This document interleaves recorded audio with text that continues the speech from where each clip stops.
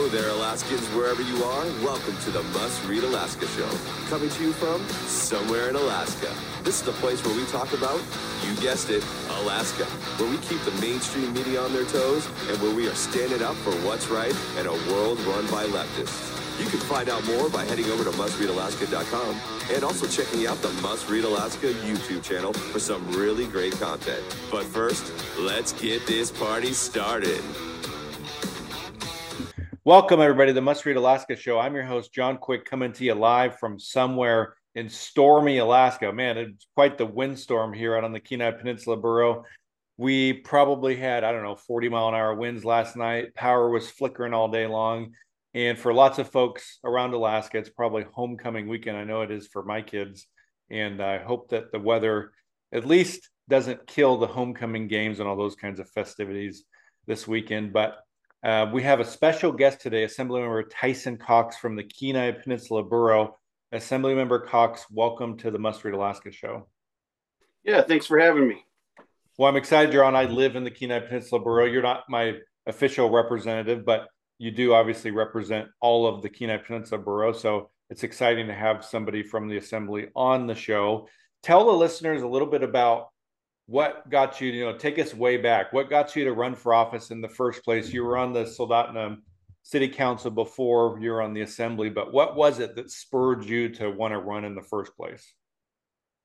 Well, even to run for any office is, I'm a Catholic. Everybody knows that. I've been very open about my religious beliefs, and as a Catholic, we have a lot of belief in service. And so I've served at my church and things like that, first church boards, maintenance, volunteer. I've also done, we've taught my wife and I have taught some of the faith formation classes together. And then I started getting into local politics in Soldotna with the city council. And I really enjoyed being a part of that. And I kind of found that to be a niche that I worked in well. And so then when I was also on Board of Equalization while I was on city council, and then Dale Bagley was terming out, and a few people talked to me about looking into the Assembly.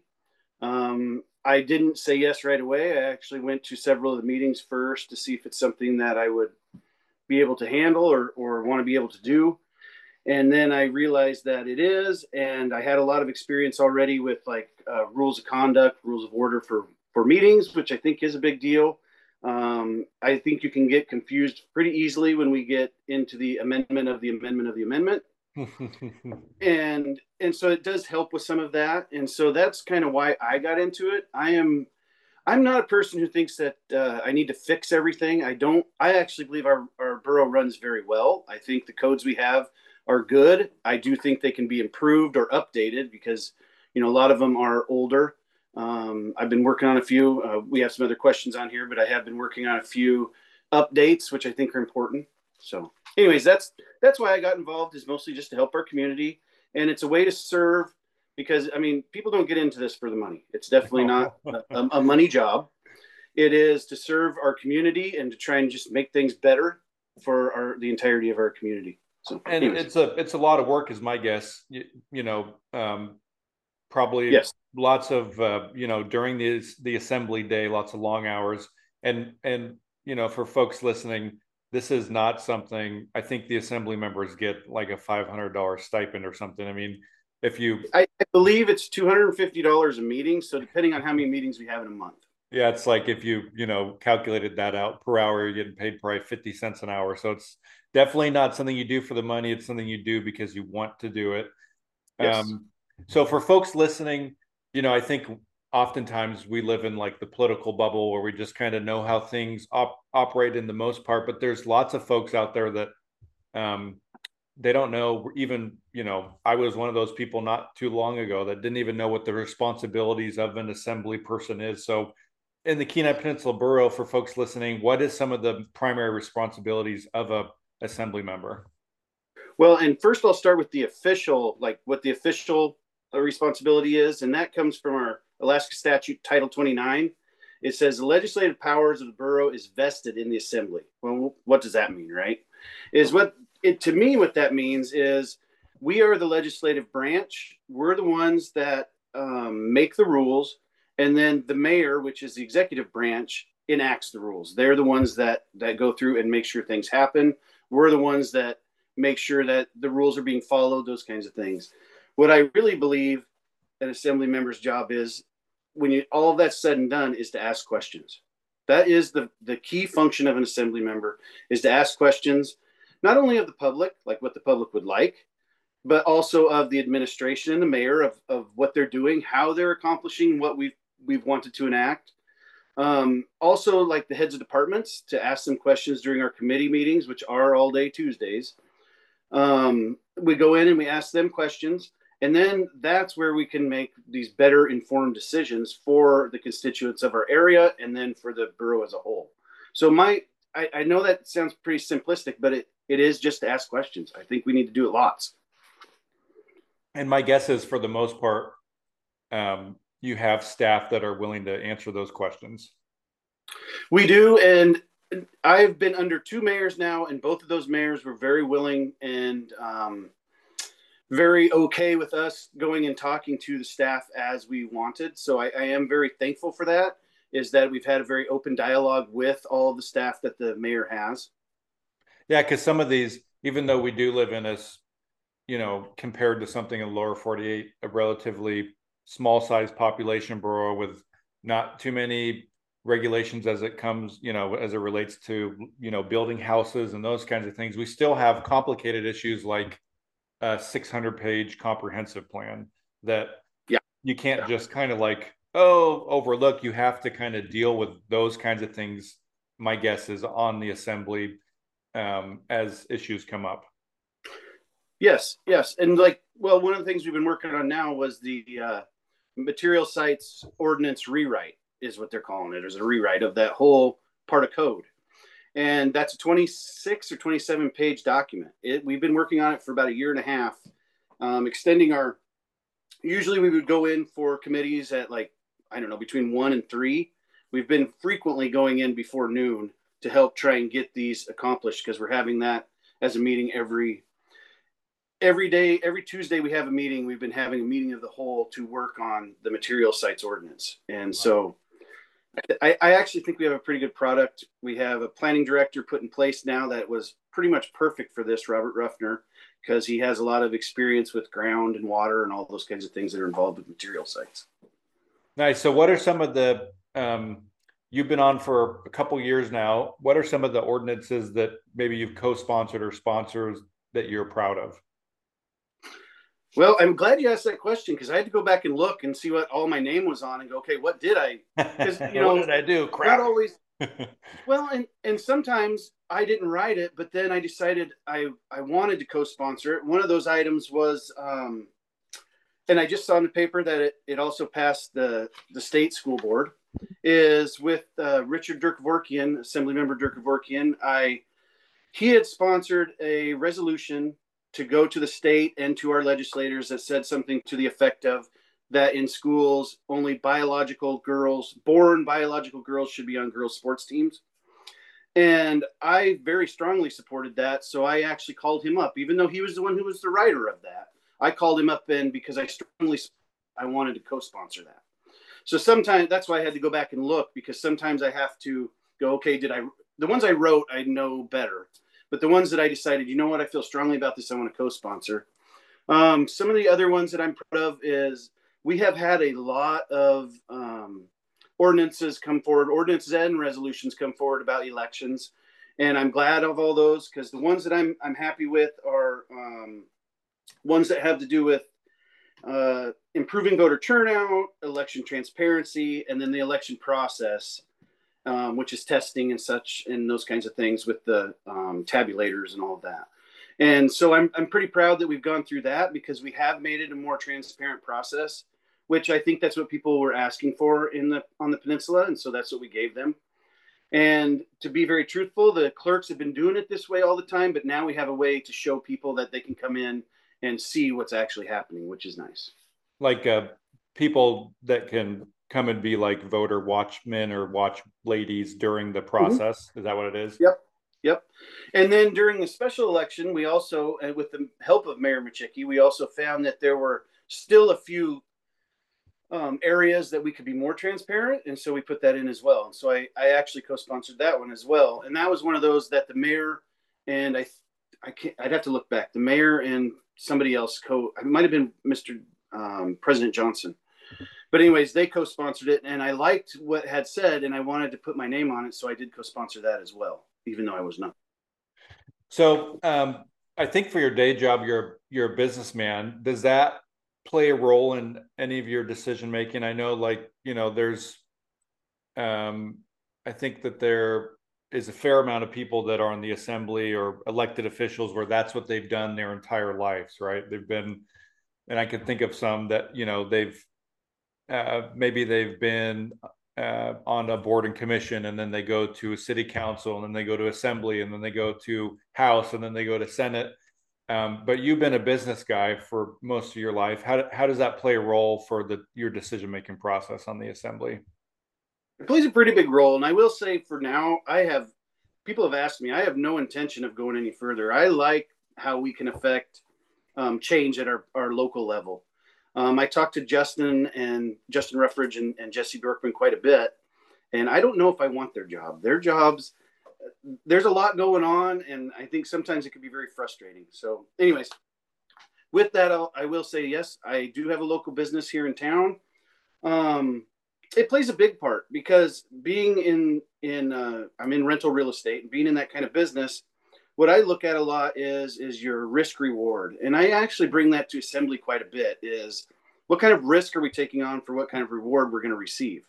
So I think it's a big deal to do that, because we've recently just loaned $7 million. The hospital thing, right? To the hospital. And that was the question I asked: what's the risk and reward? After it was explained to me that the risk was actually less than some of our investments, and that we actually were getting a higher rate than some of our other investments, which is where this money would be sitting, then it made more sense to me. But I did have those questions, but that's coming from that side of me saying, okay, great, we're giving them money that they do need. I get that. But what is the risk reward for the borough? Because that's what we need to pay attention to, and that's who I need to look out for. And so it's those kind of instances that we bring forward. But it's not just me. Some of the other people have some great, your representative right now, Assembly Member Ribbons. I love that he has a lot of experience with water and what happens with water, because for our material sites, he's been doing a very good job of giving us extra insight on how that may affect the water table and those kinds of things when those kind of topics come up. So I'm sure that when things come up, you're going to get folks that are not going to be too thrilled about what's happening, right? You probably saw that a lot during COVID. And, just any assembly meeting, you're going to have folks that don't like what you're doing. What's the best way for folks to get their point across to you all and still have a voice in the room and not be an afterthought? Well, and that actually was a big learning curve for me, not just on assembly, but even when I started on city council, is when I started doing this, especially on city council, because I hadn't had any experience yet, I thought this is going to be easy. All we do is listen to people and do what they want us to do. How hard is that? I will tell you, most people don't come in with much of a voice until a decision's already been made. And so it does take time for people to come in and do that, or people come in when they're very upset about something. And I've kind of analyzed, why does that happen that way? And I think it's because most people have a lot of fear of speaking in public. So it takes something that they feel very strongly about before they'll come in and speak. And so it's a reminder to myself and to the other assembly members that whether we agree with the person or not, we need to listen to them. Not only is it in our codes that people get a chance to speak, but I'm talking actually just listen to them, because people don't come in unless something really means something to them, because they do not like to come in and speak in public. So we need to respect that and respect the people that come in because of their ideas. Sometimes I don't agree, but it still doesn't mean we don't listen. And usually there's something within what they're talking about that I do agree with. And so if we can go back, what was your original question? How does somebody let's say if they wholeheartedly think that you're making the world's dumbest decision, what's the best way for them to communicate that to you without being thought of as a wacko.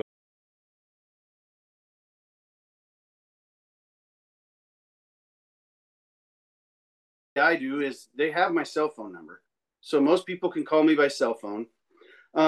If I don't answer right then, I will get back to people. Secondly, is by email. We will get back to people by email, and not just me. I know that other representatives all feel the same way. So email or phone call first. The other way is to testify. You can always come in and testify. And then the other way is, in my opinion, is vote for someone else at your next election to run for that seat. If you really don't feel someone is representing you, that's the process we have. And then there's also the process of people can bring things forward for the ballot themselves. You can have public initiatives go on the ballots. There's a lot of ways for people to participate if they want to. The biggest way I would love to see people participate is to either run for assembly or some of the boards. Mm-hmm. I've talked to our clerks who've been within our borough. Our current clerk's been there 20 some years, and I talked to Miss Blankenship a lot about it too. Is we're at a time when we have people not volunteering very much. And so that would be the other way, is just, if you think something's wrong, start participating. Come in and be a part of it. Yeah, recently I saw a post from the borough. It might have been a week or so ago, maybe even longer, but you had a number of vacancies for different, boards and commissions. If somebody's interested, what are some steps they could do? My guess is just contact the clerk's office to see what's open. Well, and the start of that always is August 1. That's like the big day. August 1st is the big day. And so anything that's going to be open that year will be open on that day. And I will say a lot of the service area boards only have one person. Yeah. And it looked like a lot of those were not until the last day, which means somebody probably went to people and said, hey, we need somebody in this seat. And so the other thing that will happen is if people leave, or if some of these aren't filled through the election process, then they become appointed through the mayor. And those are usually, in fact, they have to be noticed. And so those are noticed. So if somebody wants to participate, the first thing I would do is talk to the clerk and say, hey, I'm very interested. I live in this area. They may be able to let you know when those things come open, which would be nice too. Yeah, because out here in Nikiski, we don't often have that problem. We've filled most of our service boards, but in other places, it's been tough for the borough to fill spots. And so after the election, which is October something-ish, people can probably go to the clerk's office, see if it was filled or not. And if it wasn't, they can chat with the mayor about potentially putting their name in the hat for an appointment kind of position. Well, and truthfully, we would know right now which ones of those are coming up. Yeah. So I can actually look at it. I think every one of them looks like right now has, for Seward Bear Creek Flood Service Area Seat D, a 3-year term. That's the only one out of all the ones listed that doesn't have someone. So what will happen is after election, in fact, it may already go to appointment now. I'm not sure. But it will be, because it will not be on the ballot at this point, I don't believe. Maybe it's still on the ballot for a write-in. I would have to ask that. Yeah. But otherwise, if that does not get filled, that will become an appointed position. I always thought that would be hilarious if there was nobody on the ballot for the slot, and it's basically it's a write-in ballot competition at that point. Who can get the most write-ins? Well, it is, but do note, and this is for anyone who wants to do a write-in, please call the clerk, because there is a process for doing a write-in.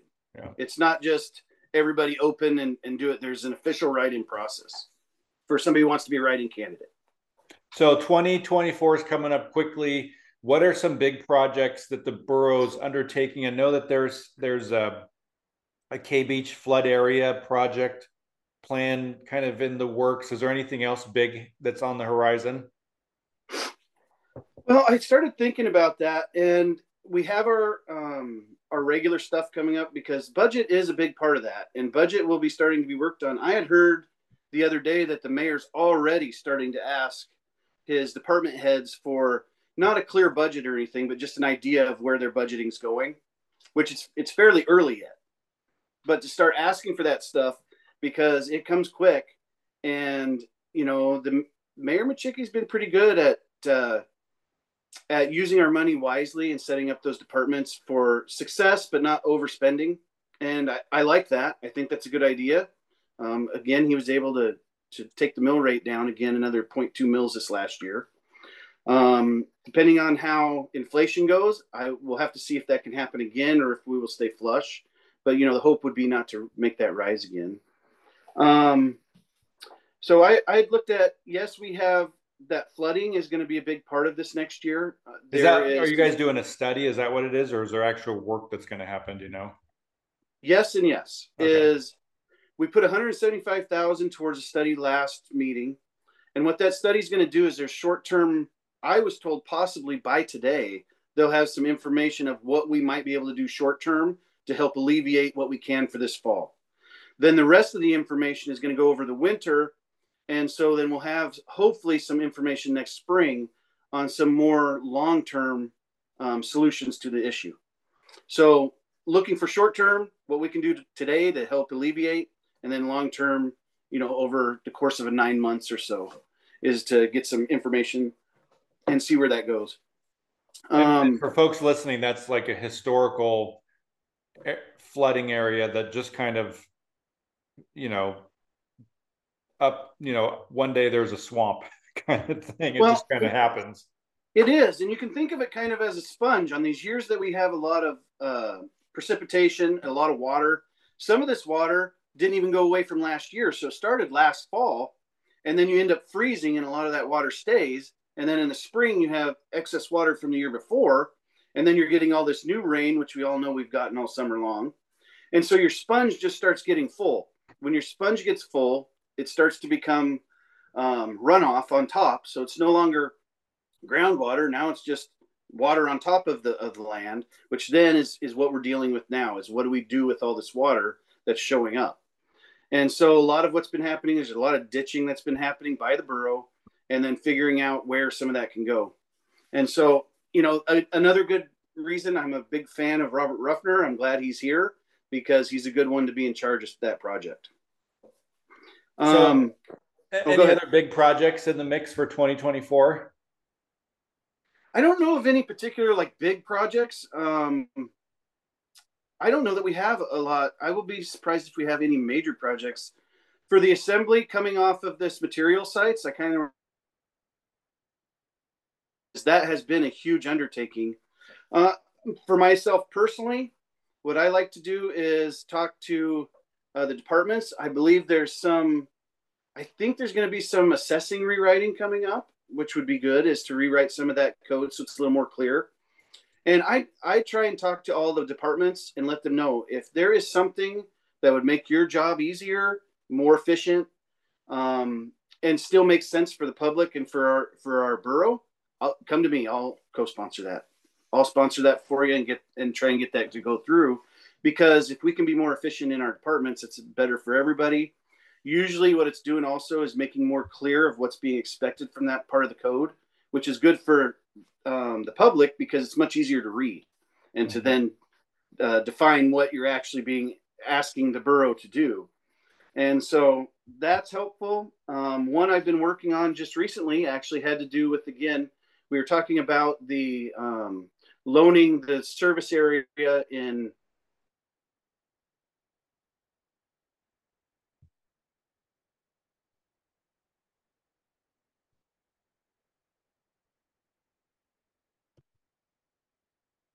you have to follow all these rules. Unless you write an ordinance about it, then you don't have to follow them. Well, to me, that didn't make a whole lot of sense. So I started looking at it, and not one of those loans that we've done followed every single one of those items that it said it needed.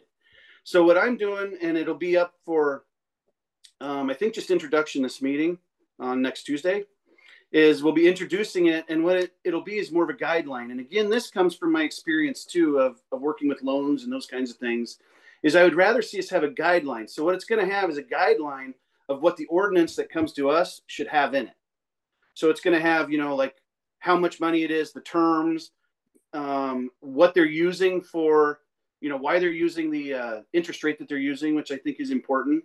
So basically they'll have to tie it to an index of some kind, a reliable index. Yep. that we all know about, and then they'll have to justify to us why that index was used.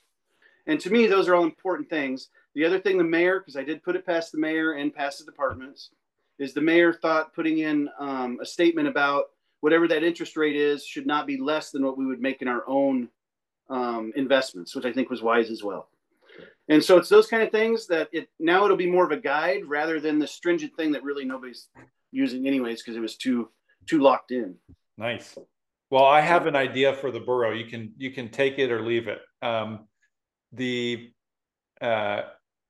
The state of Alaska, you can approach the state of Alaska as just normal, person that lives in Alaska, and you can go to the state of Alaska and say, I want to buy this piece of land.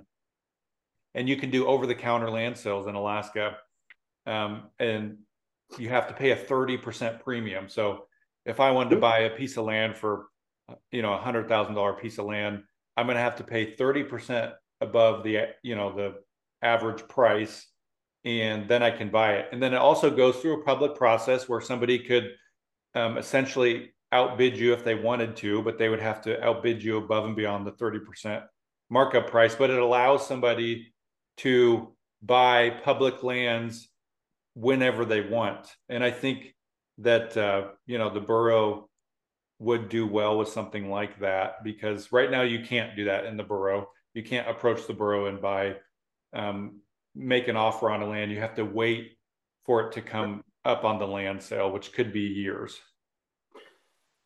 I actually think that's a good idea. I'm all about us selling off some of our land. I wouldn't say all of it, because there's a lot of recreational land that I think we should just hold and maintain for our borough. But when it's land near the populated areas that could be used for housing or for businesses and things, I say get that into the public's hands and let them do that.